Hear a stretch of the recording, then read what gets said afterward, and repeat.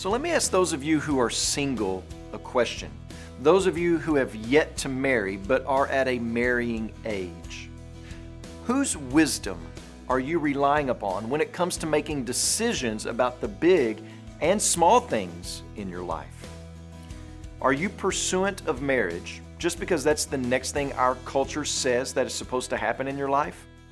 Listen, our culture can't decide what makes a girl or a boy a boy. I don't think I will let culture determine the timeline of my life. Are you pursuant of marriage because you think you need it to complete your life?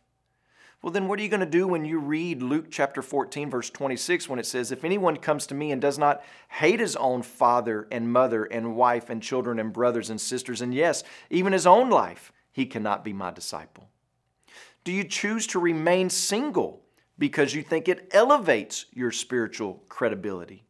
Or are you pursuant of marriage or singleness because it's the best way to serve in the kingdom of God?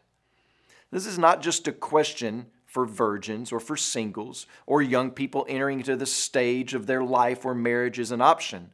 This is a question for all of us. Whose wisdom are we relying upon when it comes to making big and small decisions in our lives? Who is our North Star? I pray that you will pray about those questions. And when you do pray today, please remember Michael and Sharon Quillman, our missionaries in Zambia. And also remember the Aymara Life Word broadcast that's heard in Peru and Bolivia.